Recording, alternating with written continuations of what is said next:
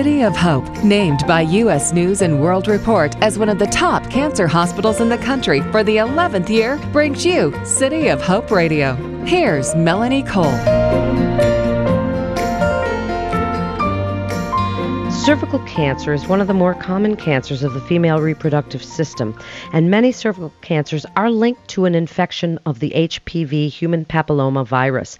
My guest today is Dr. Ernest Hahn. He's a surgical oncologist at City of Hope, specializing in the treatment of gynecological cancers, and he is the foremost authority on cervical and ovarian cancers. Welcome to the show, Dr. Hahn. First, tell us, what is cervical cancer and how common is it? Yeah, so, cervical cancer is it basically, in the worldwide, probably one of the most common cancers that women will have.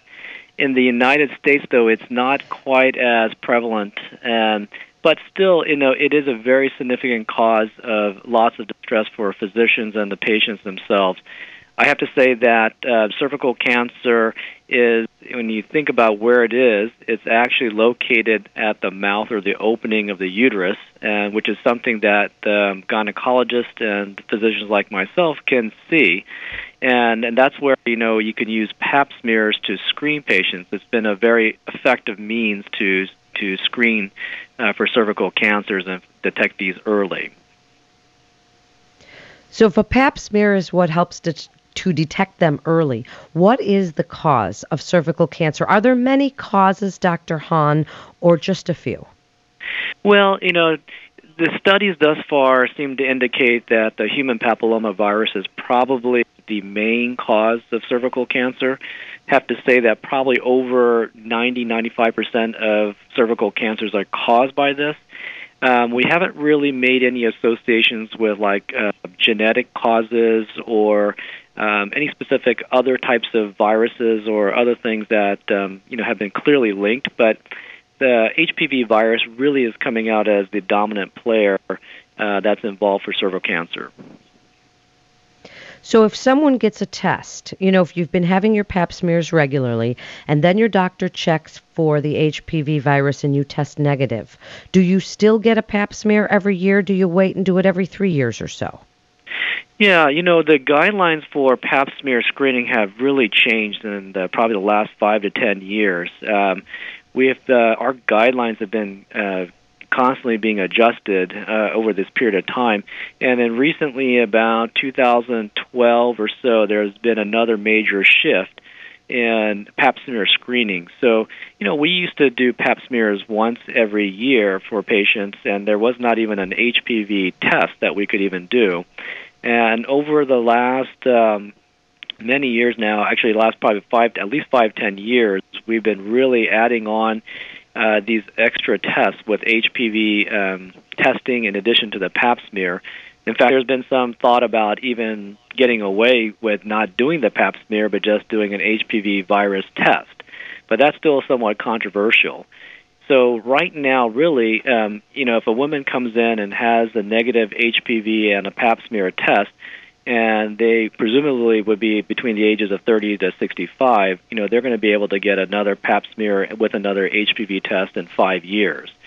Some physicians still elect to just do a pap smear without doing HPV testing, and then for that case, you're going to be doing that every 3 years. So how long does it take cervical cancer to develop? Is this a quick-moving cancer if someone does have it? Generally, I would say that no. Pap smears, and that's what's really great about pap smears, because you can detect these precancerous changes early. Typically, cervical cancers are going to be things that devolve within 5 to 10 years, and maybe even longer. These are not something that I would say that develops, overnight. And again, that's why pap smears are very effective. Unfortunately, as an oncologist, we will see patients who have never gone to their gynecologist or had a pap smear examination.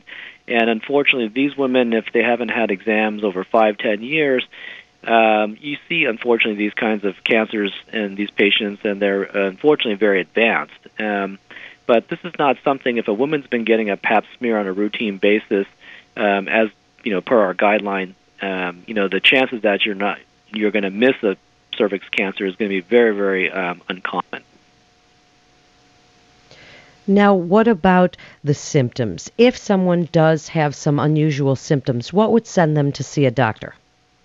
Well, with cervical cancers, it is kind of the mouth or opening to the uterus, and this is essentially in communication with the vaginal area. Very commonly, patients can develop bleeding, or they can have discharge, sometimes even pain. Sometimes these things occur during having intercourse, and patients sometimes notice some bleeding or spotting during intercourse. So there are generally symptoms that patients may see. Unfortunately, if it becomes very advanced, we will typically see sometimes changes to even the bowels, the bladder, but most commonly bleeding and discharge are very common symptoms. And how is it treated if you are diagnosed with cervical cancer? Well, nowadays, again, the treatment paradigm has really been changed in the recent years. We went away from going to very aggressive surgical techniques to now maybe doing less aggressive surgical techniques. And we've gone from doing surgeries from an open type of procedures, now going to minimally invasive. We've even talked about fertility-sparing options for women as well. I can say, so depending on how early the cancer has been diagnosed, will really kind of tailor the treatment. So generally speaking, for more locally advanced cancers, typically those patients will actually undergo a combination of radiation with chemotherapy. And that's been shown to be pretty effective treatment for cervical cancer in more advanced stages. However, in early stages, patients can often be candidates for surgery where you can remove the tumor. And if the patient happens to be a young woman who still desires to have children potentially, you can actually do fertility-sparing options where you're just taking out the cancer with the margin around it and still be able to preserve the uterus, which is what holds the pregnancy in place, and doing some special techniques to try to maintain that in place. Several centers across the country and even the world are doing these types of fertility-sparing treatments and, having some reasonable pregnancy outcomes from that. Is there anything you can do to prevent cervical cancer? Yeah, so because of the HPV virus being very highly associated with this, a lot of patients have come in and asked, well, how do you prevent getting HPV? Well, right now, again, in the field of cervical cancer, vaccinations have become a really important part, I think, for trying to prevent patients from getting cervical cancers. Now, have we been able to show that clearly in studies? Probably not for some time will we maybe see a shift in our cervical cancer incidence rates. But there's been a lot of studies to show that definitely you can reduce your exposure to HPV with these vaccinations, which are done in young women potentially before exposure to the HPV virus itself. I think we don't know if we have to do any additional boosters or other things right now, but at least a one-time set of injections, I think, is what is at least recommended at this point. And so that's probably one of the main things that has come out as a very important piece to preventing cervical cancers. But I guess we'll yet to see. I think in the future, how our cervical cancer rates, see if there is any significant changes that occur with this. In just the last minute or so, Dr. Hahn, tell us what research for cervical cancer on the horizon is being done at City of Hope, and give some hope to people that are worried about cervical cancer. Yeah, so we've been very much interested in both surgical and therapeutic options. So one of the major things that we've been looking at is immunotherapy. And immunotherapy has become I think, an interesting area of research that has not been really explored very much, but newer drugs are now coming online for things like melanoma and other types of cancers. And I think this is another unique opportunity where immunotherapy may be important.